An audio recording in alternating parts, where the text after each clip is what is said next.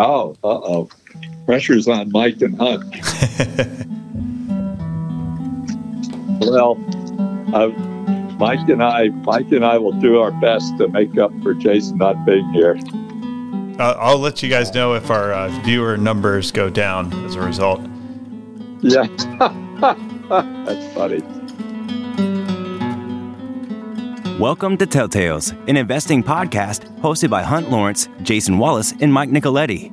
Each week, we discuss topics ranging from geopolitics and macroeconomics to energy and technology.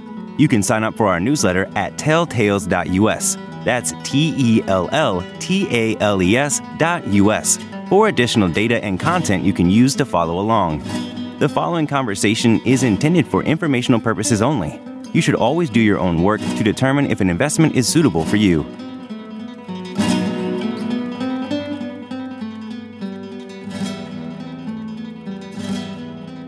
Let's start. First of all, I dropped Exhibit D because Exhibit D was a memo that I'd worked on and Brian worked on and Max worked on. And it was basically a commitment or trying to create a commitment to redo a lot of the way our government works so that Social Security, Medicare, Medicaid, all these liabilities could be better managed.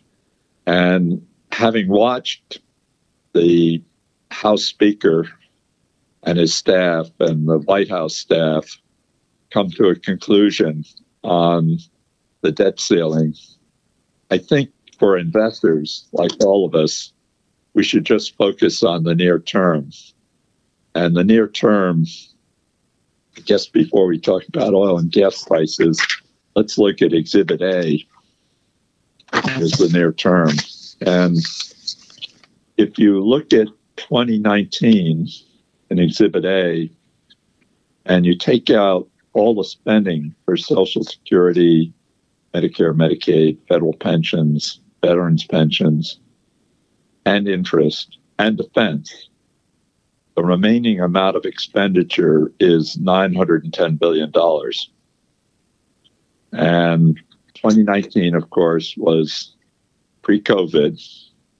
And if you see what COVID did to our budget, if you look at 2020 and 2021, that remaining number went up by like 3 times as a way to try to come through COVID. In 22, the $3 billion or $2.9 billion turned into 1.9, and the forecast for this year was 1.4 and 1.4 going forward. The deficit based on that for 23 and going forward is around $1.5 trillion. That is too high. That is not sustainable. And the key here is to have the U.S. federal debt held by the public not be too much more than our gross national product, which is up top, 26.2 predicted for this year, with our debt held by the public 25.7. If we can take a significant chunk out of that $1.4 trillion, say 10% of it, which I think is what this bill does, it becomes much easier to hold that number, debt held by the public, within our GNP. Now, it would be better to get that percentage going down, but holding it flat is at least a start at getting that done. So, as investors, so that we don't get ourselves paralyzed, I think we should welcome this agreement. It is bipartisan. They're going to have a vote in the House this evening. I think the current count is 150 Republicans. They need 218 to pass, and there'll be, 80 or 90 Democrats. And then they'll get it through the Senate in the next 2 days. So in terms of impact on our investments, I think we should assume that we'll have a better next 6 months than the last 6 months. And that doesn't mean to say that we don't have a recession in store. Just a reminder on recessions, it's 2 consecutive quarters of real GNP decline. And we had 2 last year of consecutive real GNP declines. But because the unemployment rate was so low, under 4%, the economists who decide whether we're having a recession or not by committee can't call the recession. It's possible that the same thing will happen this year. With that, just want to go through oil price situation because there's an OPEC Plus meeting this weekend.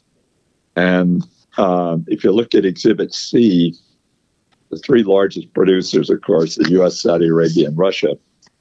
And the Saudi oil minister has been critical of the Russians for not taking the 500,000 barrels a day that they agreed to of reduction.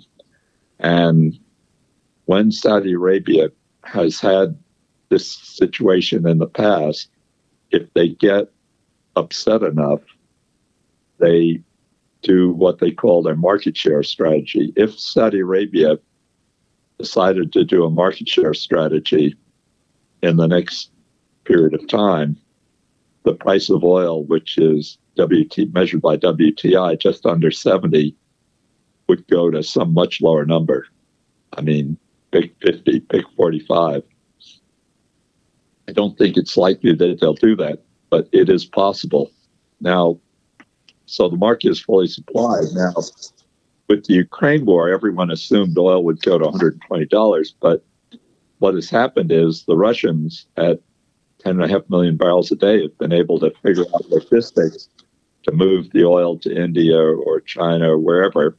So the oil is moving, and they have not really had to curtail their production. Demand, if you look at the liquid fuel consumption, we're the largest. The second largest is China. That increase from predicted to almost over 16 million barrels a day, that may not happen because the bounce back in China from COVID does not include commodities. So whether you're talking iron ore, met coal, copper, oil, LNG, everything is slower than it otherwise would be because the Chinese economy growing 6% in real terms is probably going to grow 3% in real terms. I don't think it has too much to do with ending the COVID lockdown. I think it has more to do with the Chinese economy being pretty mature. In the past, when we've had this type of slowdown in China, they have added a lot of building, but they're way overbuilt. They have way more apartments and office buildings than they need. And I think they've made a decision at the standing committee level to not pursue that strategy this time. So it's not so good for commodities, and it will impact all commodities, including oil. On natural gas, these sheets, these demand levels, this is Exhibit B, have been adjusted in the past couple of months. LNG exports is the big new demand. You can see it went from around 6 Bs a day in 2019 up to around 13 currently, and it's supposed to go all the way up by 27 or 28 to double, like maybe 27 or 28 Bs.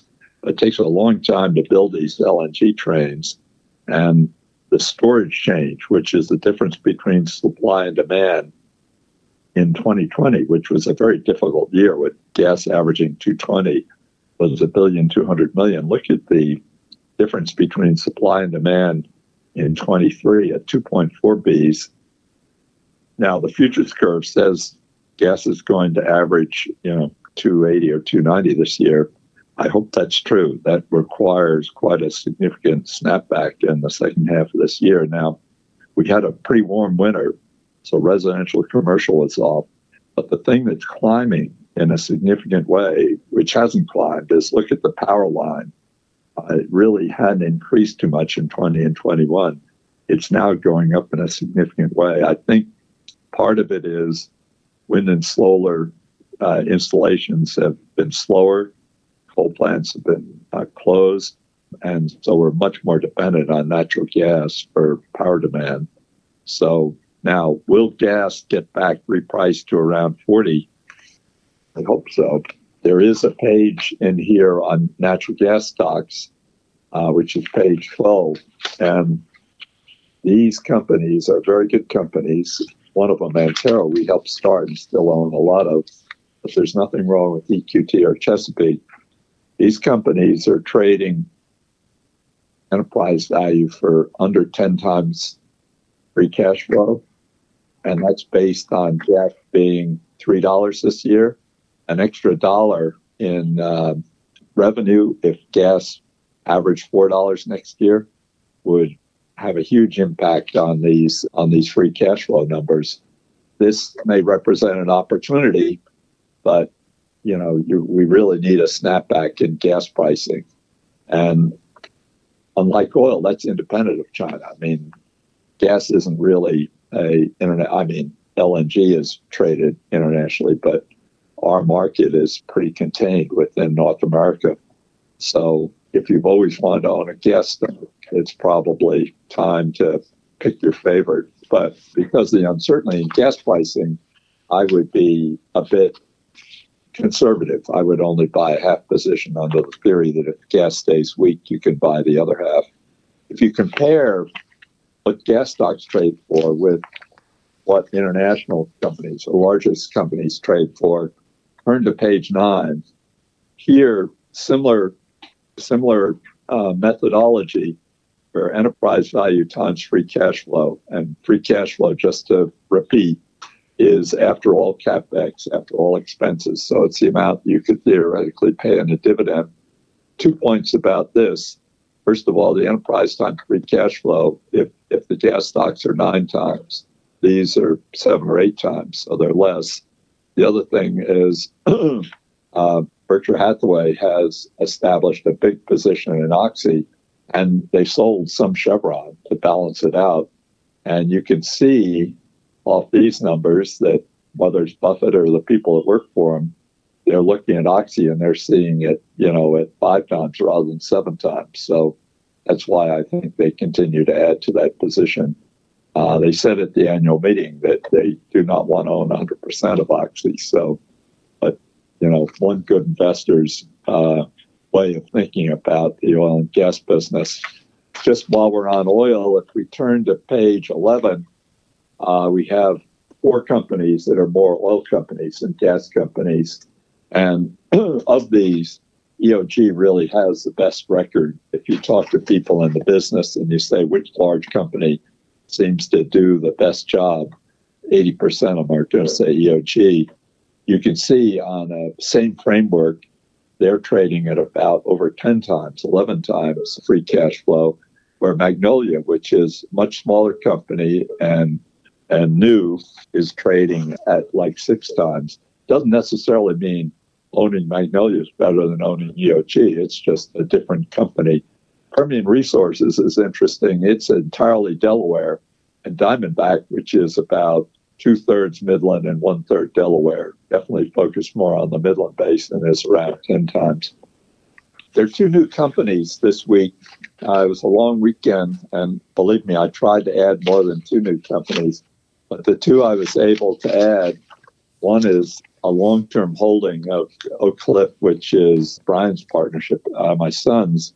Page 14 added TransDigm to the comparison of Caterpillar, Deere, and Generac. TransDigm makes parts that go into airplanes, commercial airplanes, and their strategy is to have them be approved by the FAA, and then when parts wear out or need to be replaced or whatnot, they can charge a pretty full price for it. It's been public for a while. It has quite a lot of debt. You see, it has $19 billion of debt. They have no dividend.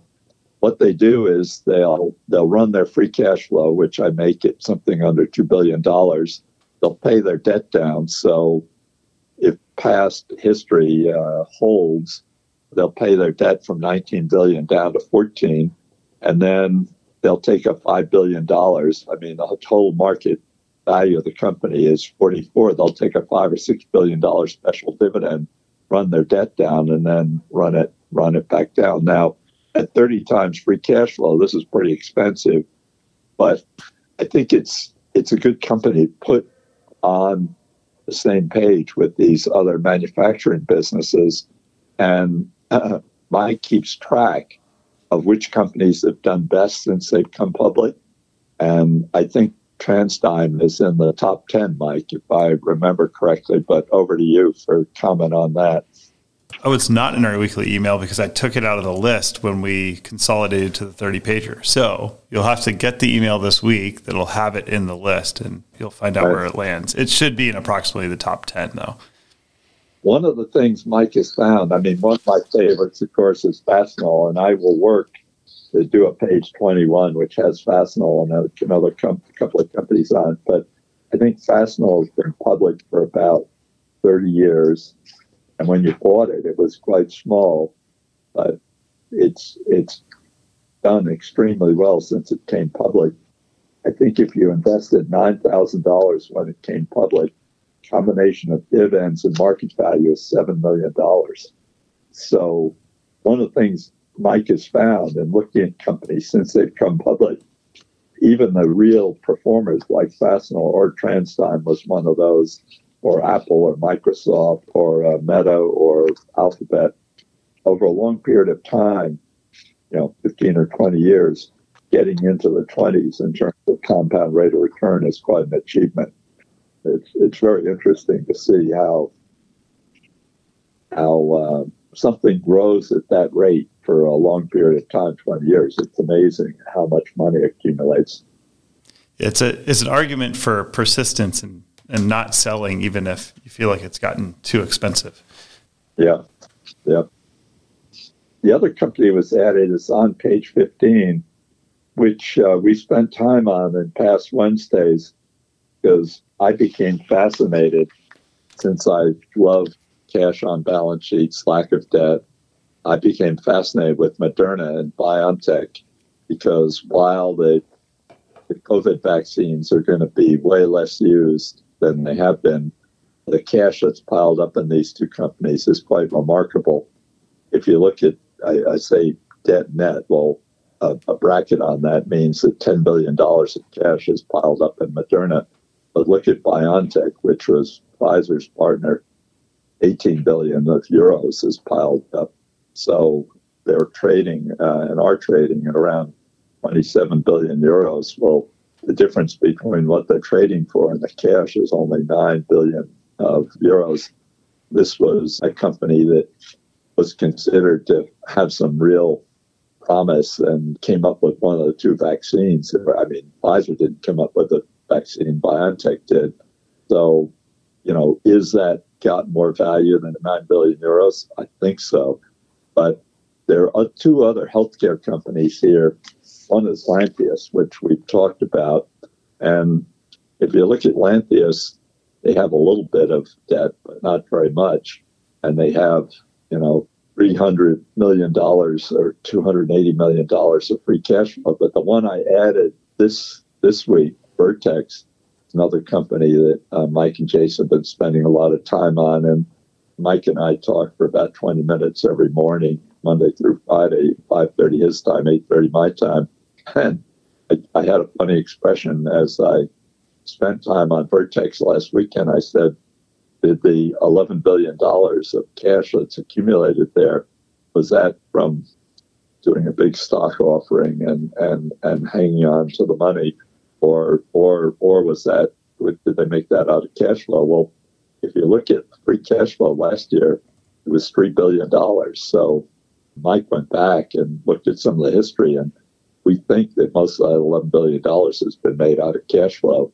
I think good to take a break here and have Mike quickly summarize what Lantheus does and what Vertex does. And we'd be much better off. Jason is much closer to these companies, but Mike's going to do a good stand-in for what Jason would speak to on Lantheus and Vertex. Over to you, Mike. Sure. So I'll start by kind of laying out what we think we like about biotech in general. We like to try to find companies that have good, steady cash flows and that have shown the ability to invest those cash flows responsibly. And because there's a lot of companies that have a big pile of cash but are burning through it in hopes of landing on a solution. And it's a little more like gambling than what we would get comfortable with in most cases. But if finding a company like Vertex or Lantheus, we think we can kind of have the best of both worlds. You can buy a best-in-class company that also has an asymmetric upside. And I'll go through Vertex really quickly. So Vertex has their main revenue driver is their treatments for cystic fibrosis. It's a relatively small patient population, I think 88,000 patients. However, they're very expensive to treat, so the revenue generated from them is pretty high.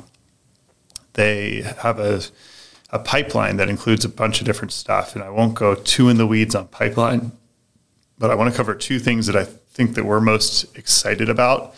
The first one is a sickle cell treatment.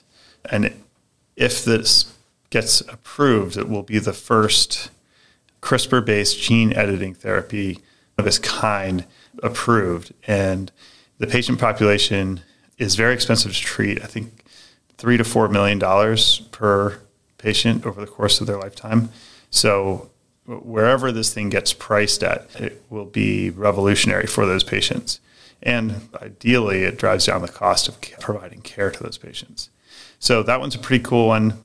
The second one that we're excited about is they're working on a non-opioid painkiller. So I don't know a single doctor or anyone anywhere that would recommend someone take an opioid over something that is non-addictive and assuming it does the same job. And that seems to be the direction of where this thing is going. So So from Vertex's perspective, we like their cystic fibrosis business.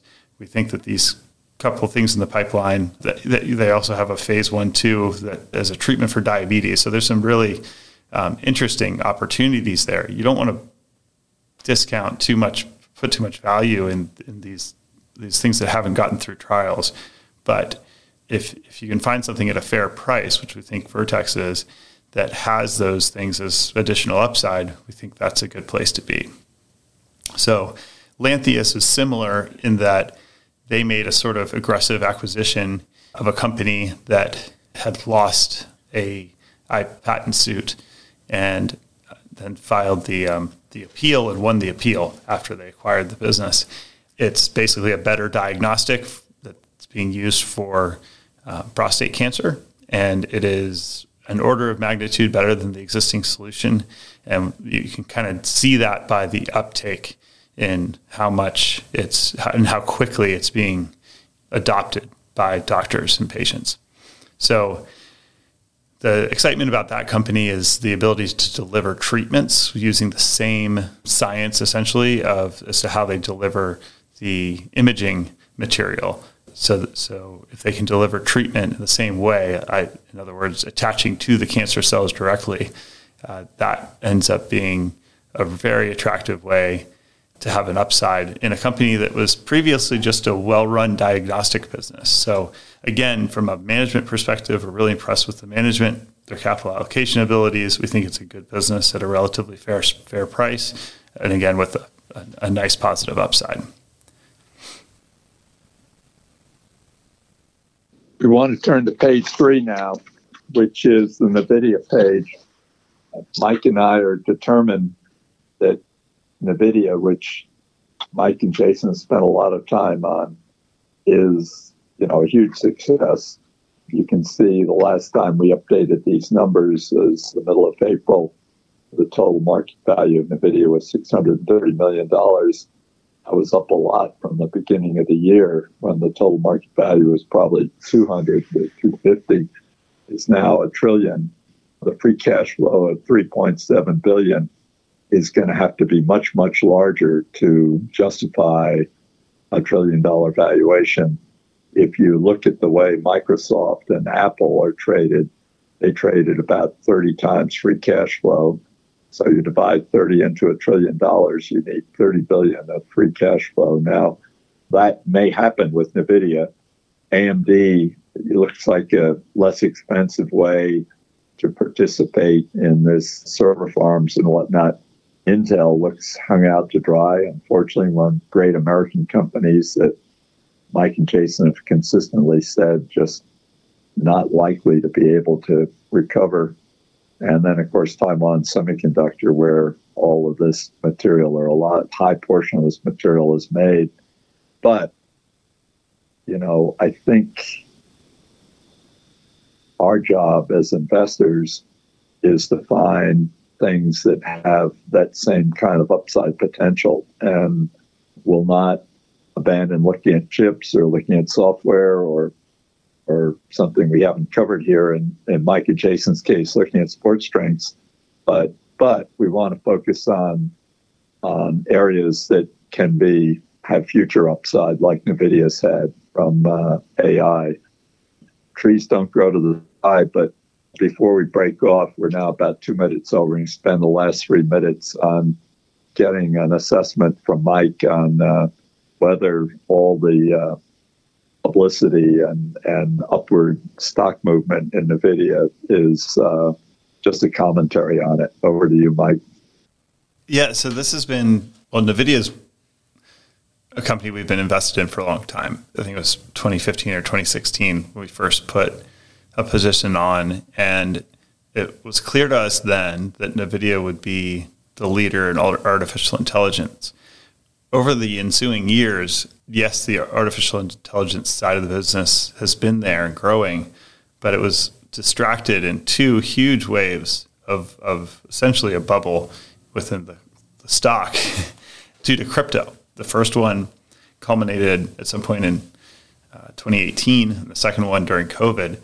And I think it's a good example of how it's hard to hold on to a stock, even though you truly believe in where it's going. Sometimes it does get overvalued and you feel compelled to sell some of it. In hindsight, and I will probably for the rest of my life be debriefing our decisions for Nvidia, but in hindsight, we should have kept every last share of it and never sold it.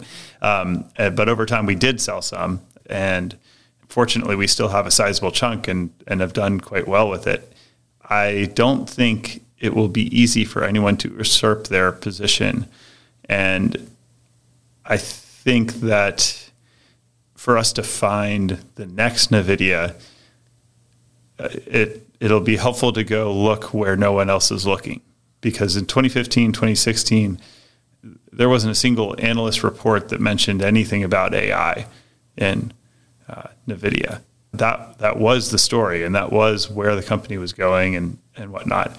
But the general market wasn't aware of it. So I'd say right now, more semiconductor stocks that are related to AI are probably better short candidates than long candidates. And we have to look elsewhere, probably, since this is where everybody's looking right now to make money. Great. Please, everyone, stay well, stay healthy, and we'll be on, and we'll have Jason next time. So hopefully, Jason will agree that we did an okay 30 minutes without him. Take care, everyone. Bye-bye. The views expressed on this podcast are the host alone and do not constitute an offer to sell or a recommendation to purchase or a solicitation of an offer to buy any security nor a recommendation for any investment product or service. While certain information contained herein has been obtained from sources believed to be reliable, neither the hosts nor any of their employers or their affiliates have independently verified this information, and its accuracy and completeness cannot be guaranteed. Accordingly, no representation or warranty, expressed or implied, is made as to, and no reliance should be placed on, the fairness, accuracy, timeliness, or completeness of this information. The hosts and all employers and their affiliated persons assume no liability for this information and no obligation to update the information or analysis contained herein in the future and may or may not hold positions in the securities mentioned.